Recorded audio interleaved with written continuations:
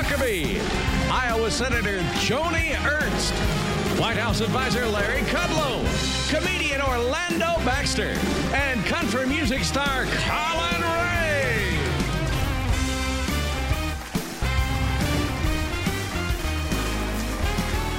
That's Trey Corley in the Music City Connection.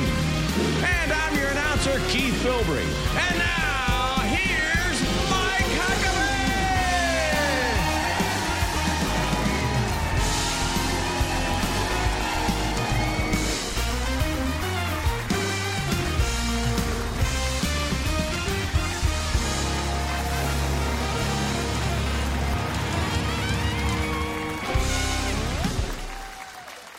I looked over here. I'm almost afraid to ask, but Trey, is it possible you're in the midst of some kind of transformation? What on earth is on your face?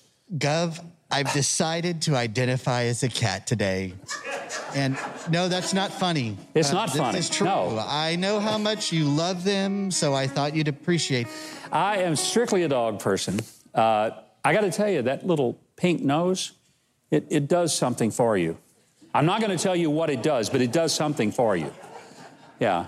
I can only imagine what treasures may be found deep inside that mask of yours, but I really don't want to know. But I'm glad you're doing the right thing. We're all very careful here on the show. We really are. We wear our mask except when we're on the stage, and we try to be careful. And this week it's especially appropriate because it's Halloween weekend. But I got to tell you, I'm not nearly as frightened by ghosts and goblins as I am by the possibility that this country could vote our economy towards socialism, our police forces toward defunding, our neighborhoods toward riots and looting supported by elected officials, our gasoline prices toward doubling, abortions toward becoming more common, carried out late term or at the time of birth, and funded by our tax dollars. Or our policies toward the Middle East, moving back in favor of Iran instead of Israel, and our policies toward China, more to favoring big globalist corporations instead of American workers and businesses. Now, if voters really think their taxes are too low, you know what? They can voluntarily send in more money to the government. But some of us believe, right here, that government ought to get less and that our families ought to keep more of the money we went out and worked for. Yeah. Now, many of us, I'm sure, have already voted. My wife and I stood in line for over an hour in the rain to vote a week ago. I figured that way if a truck ran over me before Election Day, I could join all the other dead people who would be voting on Election Day. How about that? Yeah. I actually spoke to the president last Sunday, and I told him that he could be happy that there was nothing he could say or do that would now cost him my vote. Now, I want to be honest, how you vote is entirely your business. But the impact of your vote will affect my business and my life, and more importantly, the lives of my grandchildren. But it's not just the election of the president that even matters. Your local school board, your state legislature, your governor and your congressman and senator are likely on the line as well. Here's what that's going to impact: which textbooks your children will study, and whether they are taught that America is an awful racist country that breeds poverty. Or will they be taught that it's the greatest experiment in freedom and the free market in history, and that it has provided an imperfect but steady climb for women, people of color, and people with disabilities to the highest attainment of any country in history? One of those will be taught. So, if you haven't voted yet, what will make you vote a certain way? Is it the personality of the candidates? Is it what the media says? Or do you actually try to find out what the candidates have done? Not what they've said, but what they've actually done. Because if you vote only for the nice smile or the sweet speech, you might be voting for a wolf in sheep's clothing. See, I'd rather have a sheep in wolf's clothing. Now, please don't think your vote is worthless or doesn't matter, because it does matter. And if you don't vote, you lose your right to complain about how things are going to go in the coming years. Who controls the Senate matters a lot. And if you want to restructure the Supreme Court so that a lot more liberal justices can just make up law, vote for the Democrats. But remember that it was liberals on the courts who took prayer and Bible reading out of schools. They were the ones that made abortion so easy that it protects the abortion doctor, but not the innocent baby. They said that states had to accept same-sex marriage even when the citizens of those states said they wanted to protect biblical marriage. So if your elected representatives want to do these things, that's one thing. You elected them, and if you want them to do those things, they can. But the judicial branch should not be making law by legislating in black robes. So if you haven't voted, please do. But follow the advice that we give at My Faith Votes, which is a national nonpartisan group that I'm honorary chair of. We remind people to pray, think, vote. You should genuinely pray about your vote. And then think about it by doing your homework. And then go and vote. But regardless of how the election turns out, God is bigger than any election, bigger than any person, any party, any policy. God is even bigger than the press. So even if Christians get clobbered by politicians and we end up suffering for our stands, we should remember God has not given us a spirit of fear, but of love, power, and a sound mind. And greater is He that is in us than he that is in the world. But let's still pray, think, and vote.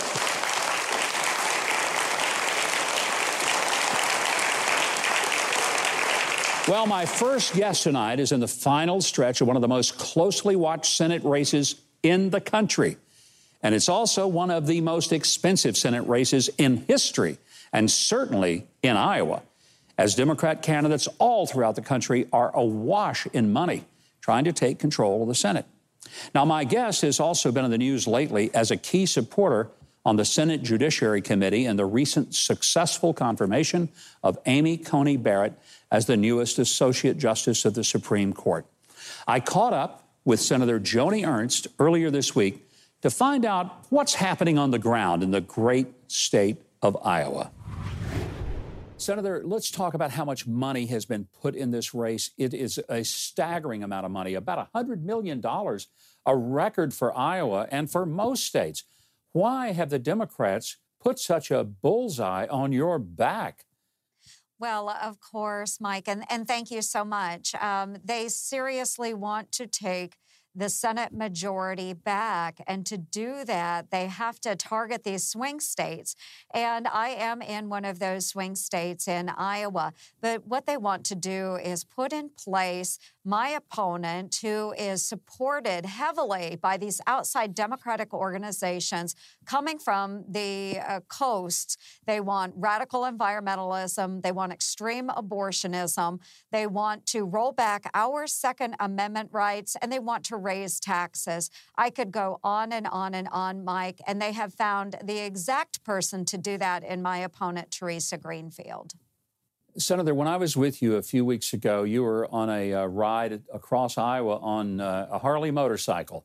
Now, I want to make sure the audience knows I did not join you on a Harley motorcycle. I'm not as tough as you are. I have to be very honest about it.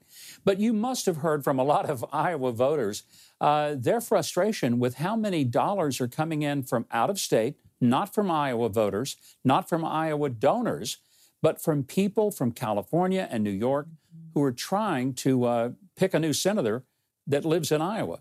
What are they telling you when you're out there in a state with which I'm quite familiar, by the way? Yes, Mike, they are telling me that they are extremely frustrated with outside interests. People from New York City and San Francisco and Washington, D.C. coming in trying to buy their votes and to influence them through lies and smears, the outrageous ad campaigns that they have had going on. And it's a lot of money coming from people that can't even vote in the state of Iowa. Ms. Greenfield, when you go through her itemized minimized contributions. Over 90% of those are from out of state.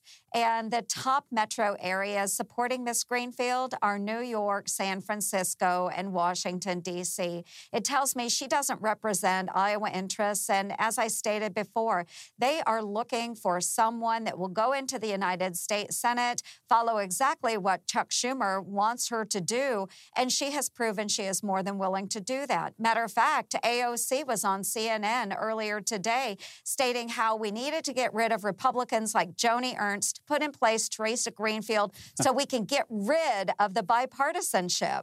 Iowans don't like that. We don't need an AOC look-alike moving into this seat in the United States Senate. I can't imagine that the AOC endorsement is going over real big with conservative voters or even moderate voters in Iowa. It's a relatively conservative state, even among Democrats. Certainly not radical, not socialistic. I can't imagine that that's the best thing that your opponent has going for her, is that AOC has endorsed her and has told everybody to get rid of you. Yes, and Mike, that's the sad thing about it is I am ranked as one of the most bipartisan senators from any state of either party over the last 25 years. That was a Georgetown University ranking. So Iowans know that I am fighting hard for them. But when you have Ms. Greenfield, who is being backed by Chuck Schumer and AOC, representing New York City interests, it doesn't play well with our Iowa voters. They want to know there's someone there in place fighting for our farmers, fighting for our veterans, fighting for our working families. And that's certainly not what AOC wants Teresa Greenfield to do in the United States Senate. She has endorsed the plan that Joe Biden and others in the Democrats have put forth in the Senate that would get rid of all cars running on various biofuels and oil and gas in 15 years. What would that do to the biofuel industry in your state of Iowa? And I have a feeling I know the answer, but I want to hear it directly. How does that affect the people of Iowa and the farmers of Iowa? You know the answer, Mike, and the answer is that our biofuels industry would go away. If that plan goes into place, as AOC, as Chuck Schumer, as Teresa Greenfield want it to go into place, it would wipe out the internal combustion engine. There goes our ethanol, there goes our biodiesel, there goes the biofuels industry, as well as a huge consumer of our soybeans, our corn. 40% of the corn that is grown in the state of Iowa is used in corn ethanol. So this would be a devastating loss for our farmers. And as you stated, we've already seen Democrats moving in that direction. So we know that's exactly where Teresa Greenfield will go, because her backers want to get rid of our biofuels industry. And I would remind everyone that on the Environment and Public Works Committee, it was our vice presidential candidate for the Democratic Party, Senator Kamala Harris, that voted no on E15 year-round. Our Iowa farmers need to know the truth about Joe Biden, Kamala Harris, and Teresa Greenfield. And if they want to fight back, they can go to my website, joniernst.com. I was going to ask, how can people get in touch with you? Because it's not just Iowa voters that need to be concerned. This is a huge Senate race for everybody in the country who is a conservative, who's pro-life, who want to see veterans taken care of. You yourself served in the military, so it's not something abstract to you. I really appreciate your being with us, and I hope that people will go to joniernst.com, get familiar with your campaign, the issues, and help you as best they can in these final days before the election. Absolutely. And thank you for your support, Mike. I truly appreciate it. Our Senate's at stake, and more than that, our great United States of America is at stake. So I appreciate everybody's support. Thank you, Senator. Great to talk to you, and I hope it's a victory on Tuesday night. God bless and all the best. God bless you. God bless you, Mike. Thank you. So very glad to have Senator Joni Ernst with us, and I am so grateful for her advocacy and strong support for Amy Coney Barrett, a real wonderful addition to the U.S. Supreme Court. What a godsend she is. And for full disclosure, I have campaigned with Senator Ernst this year, and I did it 6 years ago when she won her first term, and I endorsed her. Now, we would have welcomed her Democrat opponent, but we have had no interest expressed from that campaign. Coming up, White House Chief Economic Advisor Larry Kudlow. More Huckabee is on the way.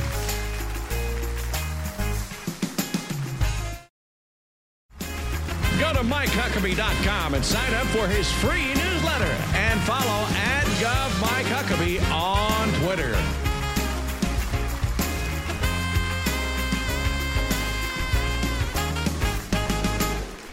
Oh, boy. I'll tell you what, that was Michael Jackson's and the Jackson 5's I Want You Back. Anybody remember that? Huh? Yeah, you do. Trey Corley, Music City Connection, did a fine job on that. Give him a big hand as we come back. Yeah. And he's not wearing that ridiculous cat mask anymore, which makes me happy. Yes, it does. We could do without that, that's for sure. Hey, you may recall that congressional candidate Kim Klacik visited this show a few weeks ago. We had such a good time visiting with her. Her run for the House of Representatives has been a masterclass in using viral media to go from unknown to serious contender in a district that has long been solidly blue. Was represented for some 23 years by Democrat Elijah Cummings. Now, this week, she appeared on TBN's show called Praise with Matt and Lori Crouch, where she picked up an endorsement from someone who knows firsthand the challenges that face that district's residents. And that's Baltimore's very own Mike Rowe. After the Baltimore Sun published a scathing editorial dismissing Kim's analysis of the ills brought by decades of Democrat control of Baltimore, they called it ludicrous and overly simple. Mike Rowe decided to break his custom of publicly maintaining political neutrality. Take a look.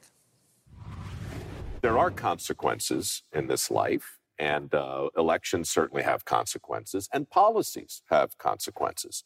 We're simply asking the question, are there consequences to specific policies being enacted over half a century? I think a reasonable person would say, well, sure there are. But the paper of record said, no, of course they're not. And that's what made me say, we shouldn't ignore this. Very good, Mike Rowe. I'm happy to see you joining us in recognizing what a really delightful candidate Kim Klacik is. It's great to see the support that Kim is getting from people all over the place who really know the Baltimore area. And it's certainly a race that we're going to be watching, one that would be a shocker if it turned out for her. We're hopeful. Hey, we know all too well the economy has been hit hard by the pandemic. President Trump says we've had the best economy we've ever had. That's before the plague came in from China. And now voters have a choice between what the president says will be a super recovery or a Biden depression. I sat down this week with White House Chief Economic Advisor Larry Kudlow to break down what the election means for you and for your family's pocketbook. Larry, Nancy Pelosi has essentially just been unwilling to take yes for an answer when it comes to the stimulus package. What's going on with her? What is it she wants that she refuses to accept? Well, there's a number of areas, policy problems that they just can't yet come together. I don't want to rule anything out or rule anything in at this stage. Secretary Mnuchin still talking to Speaker Pelosi, but I think some of the points, Governor, she wants some kind of, it's an odd story, sort of testing protocol or guidelines protocol. And we're not really sure because Mnuchin agreed to part of it, but there were wording issues. You know, we don't have the authority to mandate various things. That's all done at the state level, as you know quite well as former governor of Arkansas. So that's one issue. Then there is a big spending issue regarding state and local governments. President Trump does not want to bail out poorly managed states or their pension funds. That's still a key issue. Another issue, surprisingly to me, we want to provide an investment tax credit for onshoring companies that maybe come back from China to the U.S. or come to the U.S. for the first time. We'd like to help them along with our very low corporate tax rates and deregulation. This is a great place to invest. Apparently, they don't want to have an onshoring provision. So, this is a weird story because I'll tell you what, we're going to have a very strong economic recovery. It's a V-shaped recovery. The third quarter number is going to be reported out on Thursday. It's going to be a strong number. We reckon it's going to be around 20% plus. But having said that, we should use some help on unemployment assistance. We put roughly half the workers back to work. We could use some unemployment assistance. Our executive order on that's going to run out. Everybody agrees about small business help, the PPP. There's $135 billion of money unspent. All I have to do is repurpose it and appropriate it. The airlines need some money. We'd love to put some money into the K-12 schools for COVID-related expenses. Those things are things that everybody agrees with. They would help. And yet, we can't seem to get the House to move on this. They're very, very stubborn. And it's really a matter of ideology and politics. And I don't disrespect their ideology. I disagree with it. But I'm just saying, do that another time. Why do we have to do that now? Let's do what we need to do right now. It could be done very fast. So the whole thing's kind of difficult story. Not over yet, I might add. Well, it's almost as if we got a lot of hungry people. And the question is Nancy Pelosi willing to give them half a sandwich today and work on the other half later? It sounds like it's an all or nothing proposition for her. And usually when you push for all or nothing, you get nothing. And that's what's frustrating, I think, to many of us who want people who are in desperate need for the help to be able to get it. I want to talk about the contrast between these two presidential candidates. We are hours now away from the election. If Joe Biden were to be elected, what's going to be different than if Donald Trump gets elected in terms of our economy and how it affects my household and the average household of people out there in the country?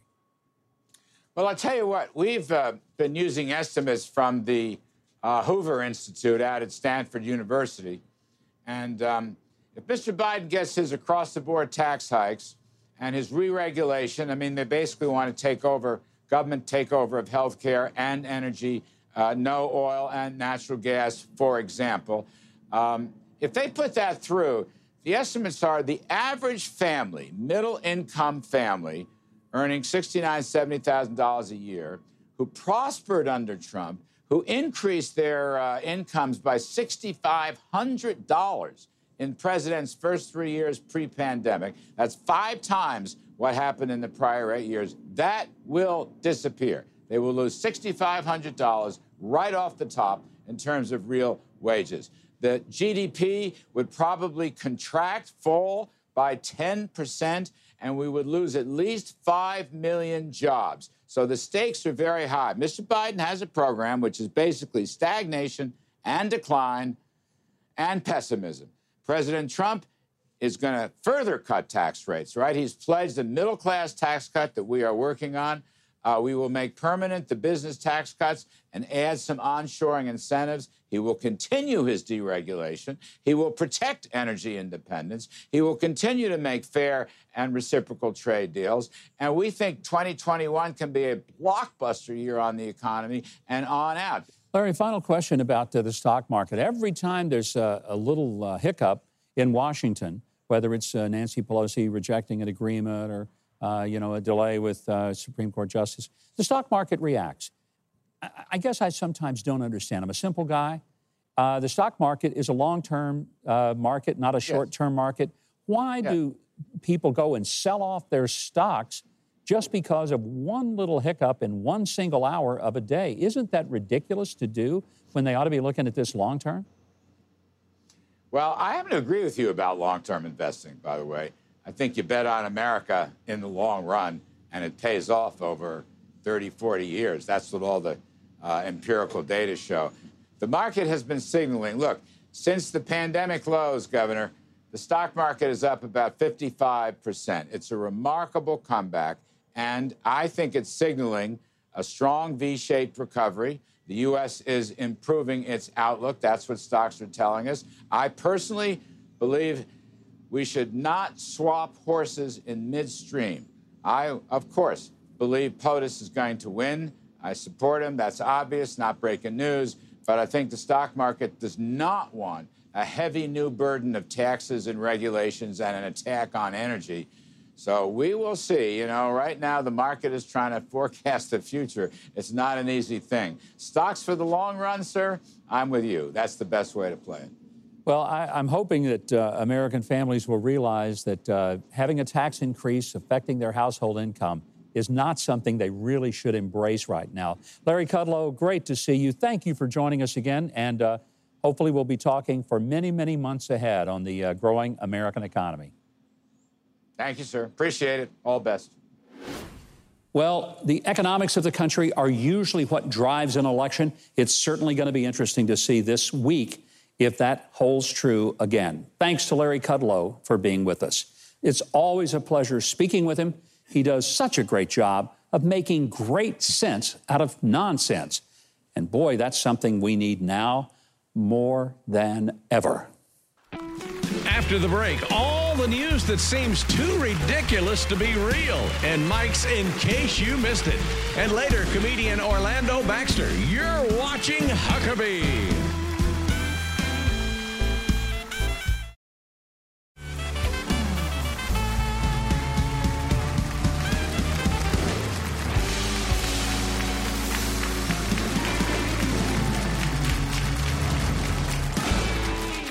Hey, welcome back. Hey, Keith, I hope you have had a good week, because I've given Trey a little trouble today about his mask and also what's been happening with you. Trey is so easy to give trouble to. Well, he just attracts it, you know. He, like, you know, kind of like honey would attract flies and mosquitoes and stuff like that. That's about the same. I discovered something. What'd you discover? Really fascinating this week. What? You know, during the pandemic, you watch a lot of movies. You watch a lot of movies you haven't seen in a long time. You watch them again.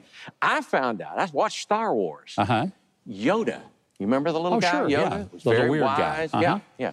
He has a last name. No kidding. I didn't know what it was, but I found out. No kidding. You mean Yoda? Yeah, it's Lehuhu. Yoda what? Yoda Lehuhu. I don't think that was in the Star Wars movie, Keith. I got that on the internet. I got to be honest. I think it's hard to believe that this Yoda news wasn't page front one all over the world. It probably was at one time. I'm sure that probably slipped your notice this week. Well, from supposed canine smugglers to ridiculous get-ups, we've got the news stories that'll put you on high spirits on In Case You Missed It.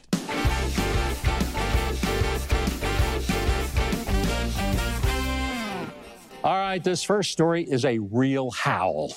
During the final debate, President Trump referred to coyotes smuggling children across the border.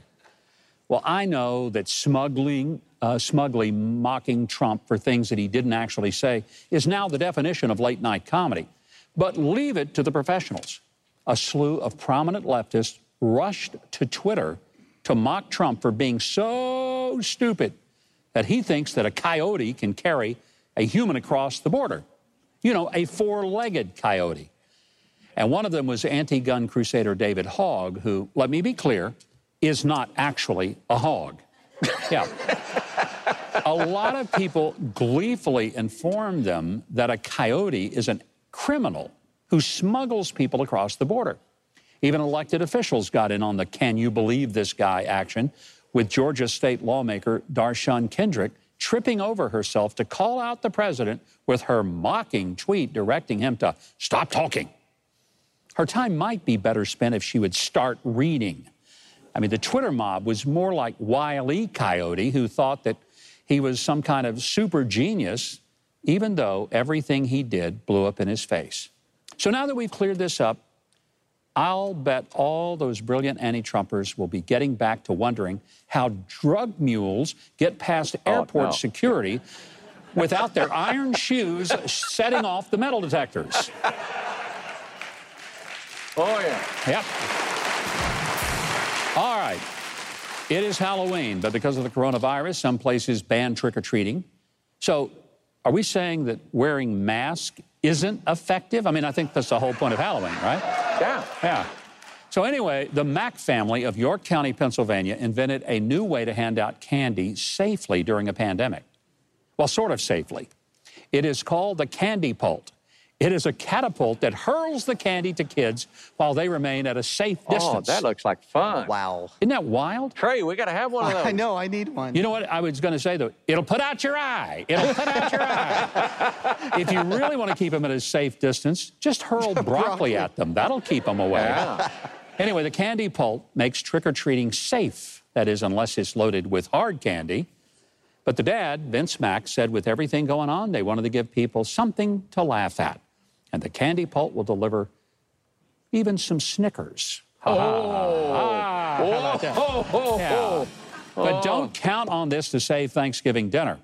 You don't want to use it to pass the mashed potatoes. That would make a mess. Face full of potatoes on that one. I don't How about think a little that's... gravy mixed in? Yeah. Anyway, good news for Peanuts fans. The Great Pumpkin finally appeared.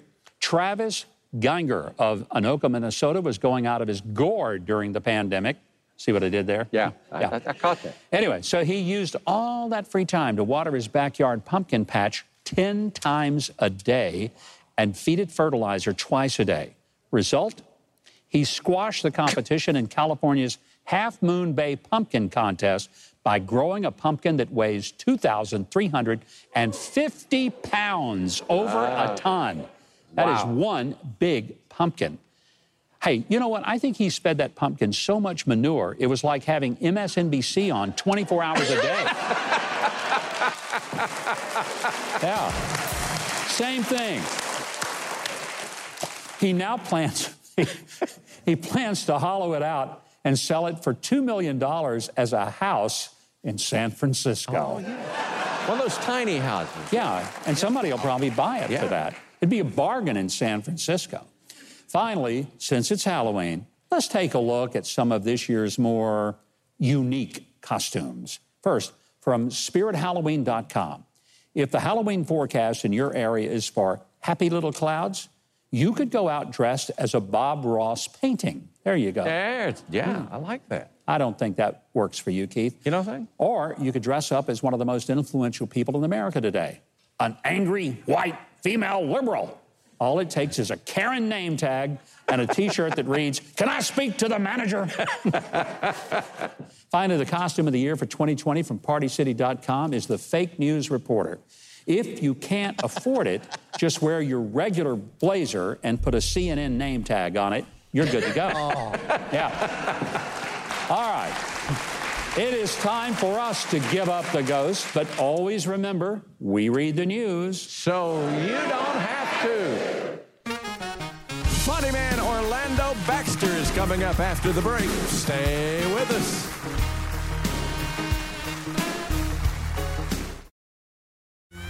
Next week, honoring our veterans with Michael Reagan and music by Jeannie Seeley and Bill Anderson and Steve Warner.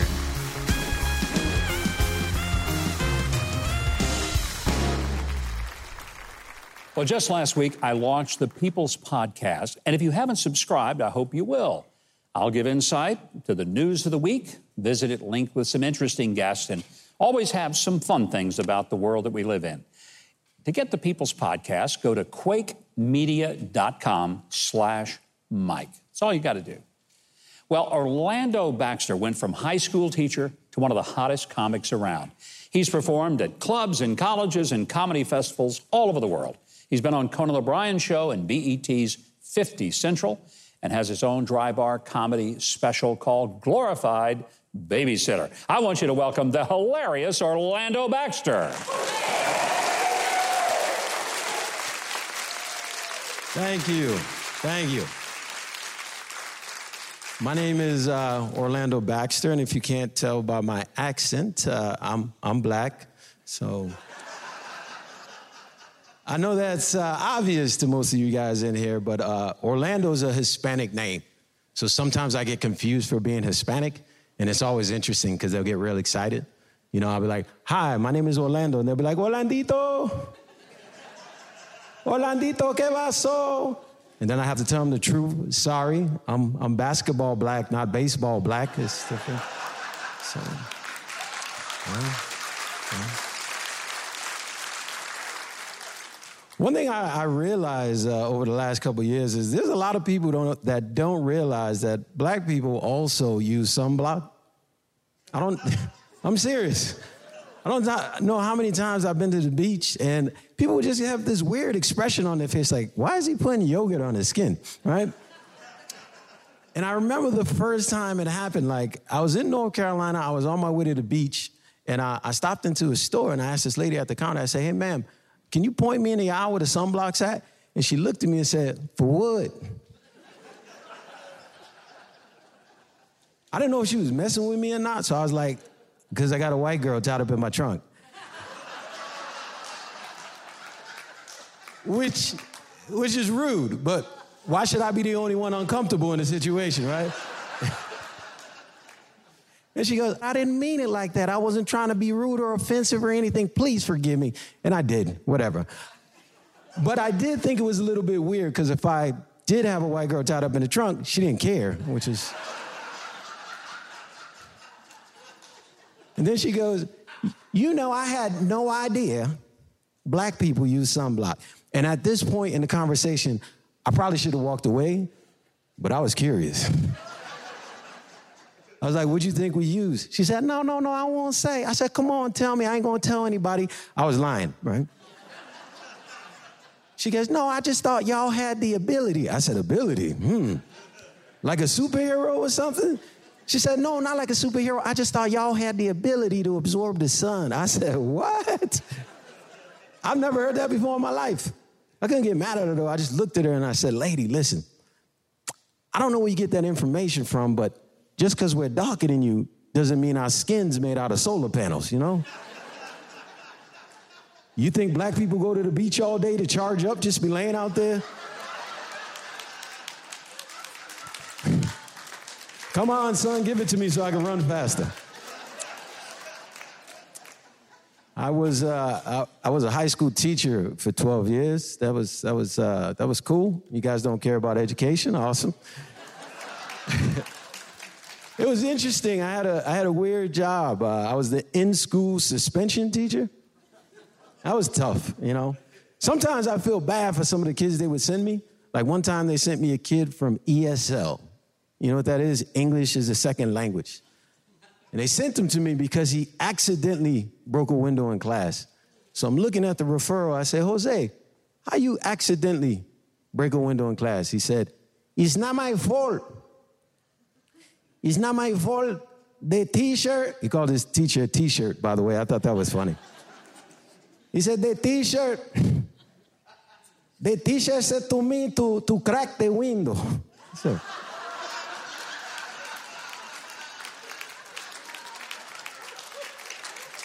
I said, what? He said, the teacher said to me to crack the window. And I say, are you sure you want me to crack the window? She said, yes, I cracked the window. It's not my fault. And listen, as a teacher, you're not supposed to laugh. I laugh my behind off, man. You ever laugh so hard you fart a little bit? Anyone? Is this? Oh. Then I started feeling bad for the kid. Not because he broke the window, not because I farted in his face. I felt bad because I was like, man, what if this kid doesn't change? Can you imagine that 10 years later, he's doing the same thing? He's at the police station. The cop's like, Jose, why'd you shoot that Chinese man? He's like, it's not my fault. It's not my fault. The boss said to me, do you want a cappuccino? And I said,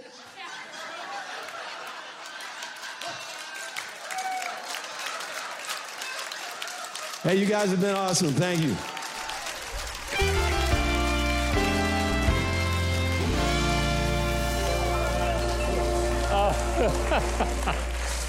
I was so wondering where you were going with that. Yeah, that is funny. You taught public school. Yes, I did. So were you funny then in school?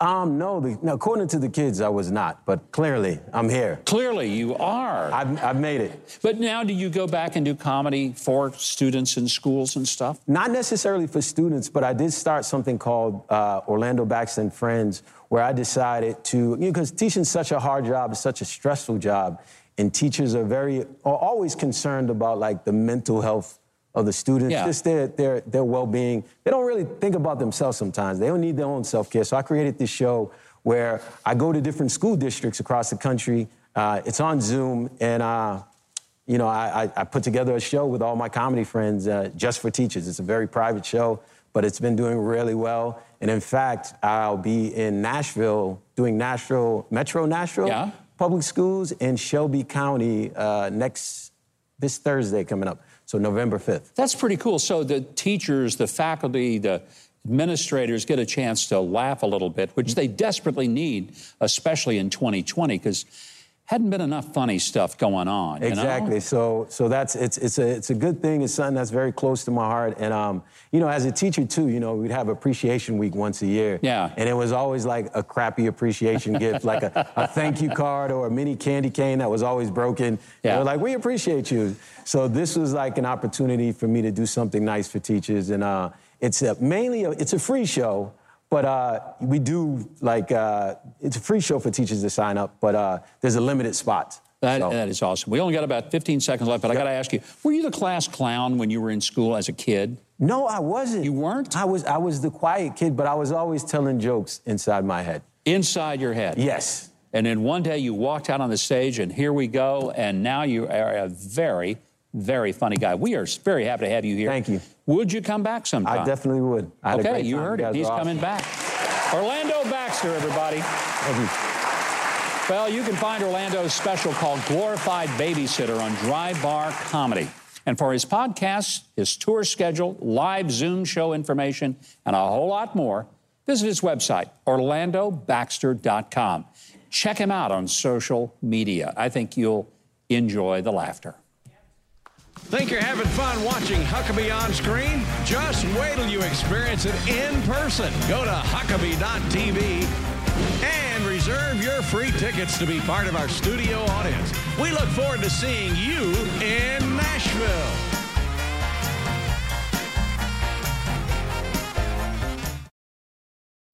Franklin Graham said, I want every child to know there is a God who loves them through Operation Christmas Child. The shoe boxes that Samaritan's Purse puts together provide boys and girls with fun Christmas gifts that they'll love, as well as some practical items to improve their daily lives. Most importantly, they give them the hope of the gospel. I hope you'll reach out to one of these wonderful kids through Samaritan's Purse. You can prep a shoebox or give a generous financial gift by calling them or by visiting their website. And I want to just tell you, God bless you for making a difference in the lives of children in need.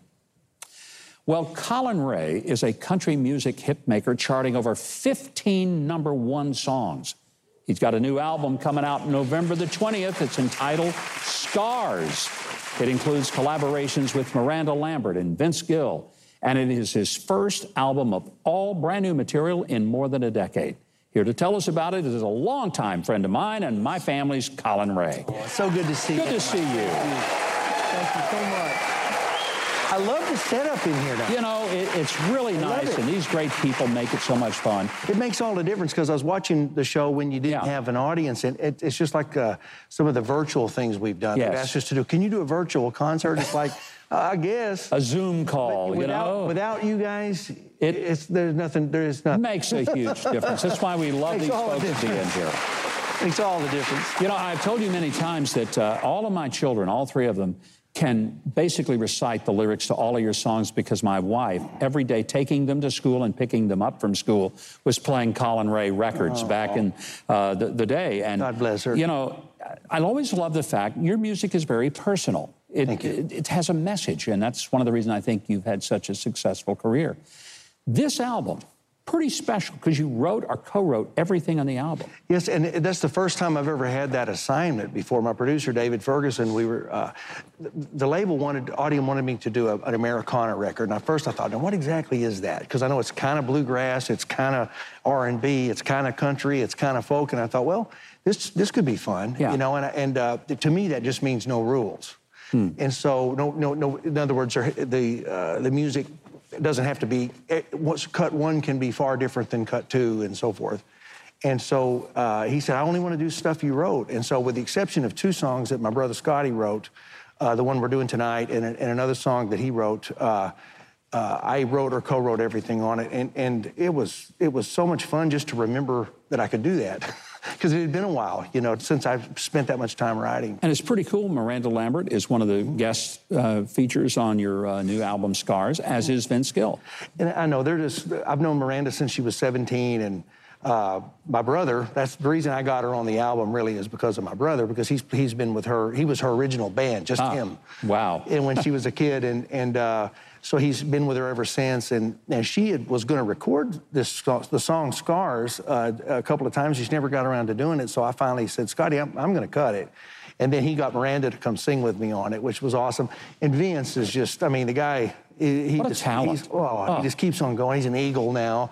And he still took the time to come sing on a song called Rodeo Girl with me. And so it's great having friends like that collaborate, and just, I don't know, it just adds an element of coolness to the record. You know, we got 20 seconds left, but tell me, the song we're going to do, Scars, special song, why? Well, like I said, my brother wrote it about 20 years ago, and we've been holding on to it for that long, and I just think the timing is so good, because it's a song that everyone can relate to.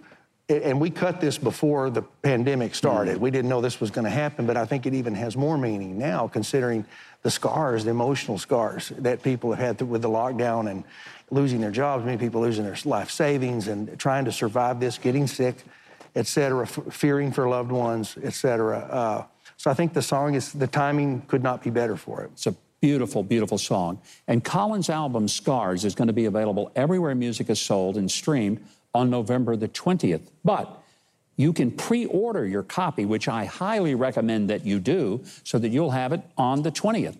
Order your copy, pre-order at ColinRay.com. After the show, go to Huckabee.tv. We're going to give you a bonus song of Colin Ray. You know the song, Love Me, one of his great, great hits. I'm going to be performing with Colin Ray right after the break, so do not go away.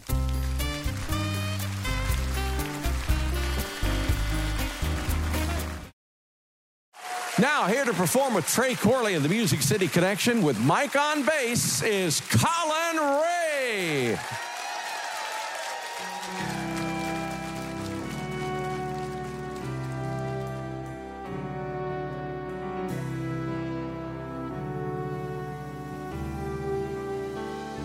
Some are deep, some are not. Some never hurt at all. Some hurt a lot. Some are there from our mistakes, and are all that's left to show of the choices that we've made. Even the ones too small to notice are there to remind us who we are.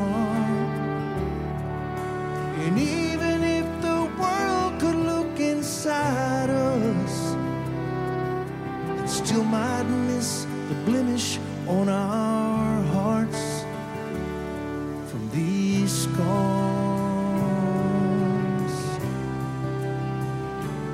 I've got mine, and you've got yours. We've lived enough to know not to hide them anymore, 'cause we've had time, and time can heal if it can change the way we look. It can change the way we feel. I understand as well as you do. Sometimes a touch can go too far. Love was never meant to be that easy, and it don't just disappear in the dark with these scars.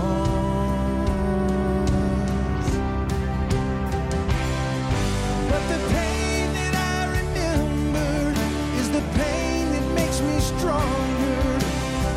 I've had to look at life that way, and I've learned to rise above it, to keep from going under. Take it step by step, day by day. And I'm not ashamed of what you see, 'cause every single scar has become a part of me. All I know is here and now.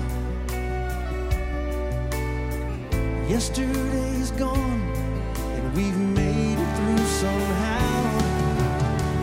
Looking back, I'm glad I took my chances.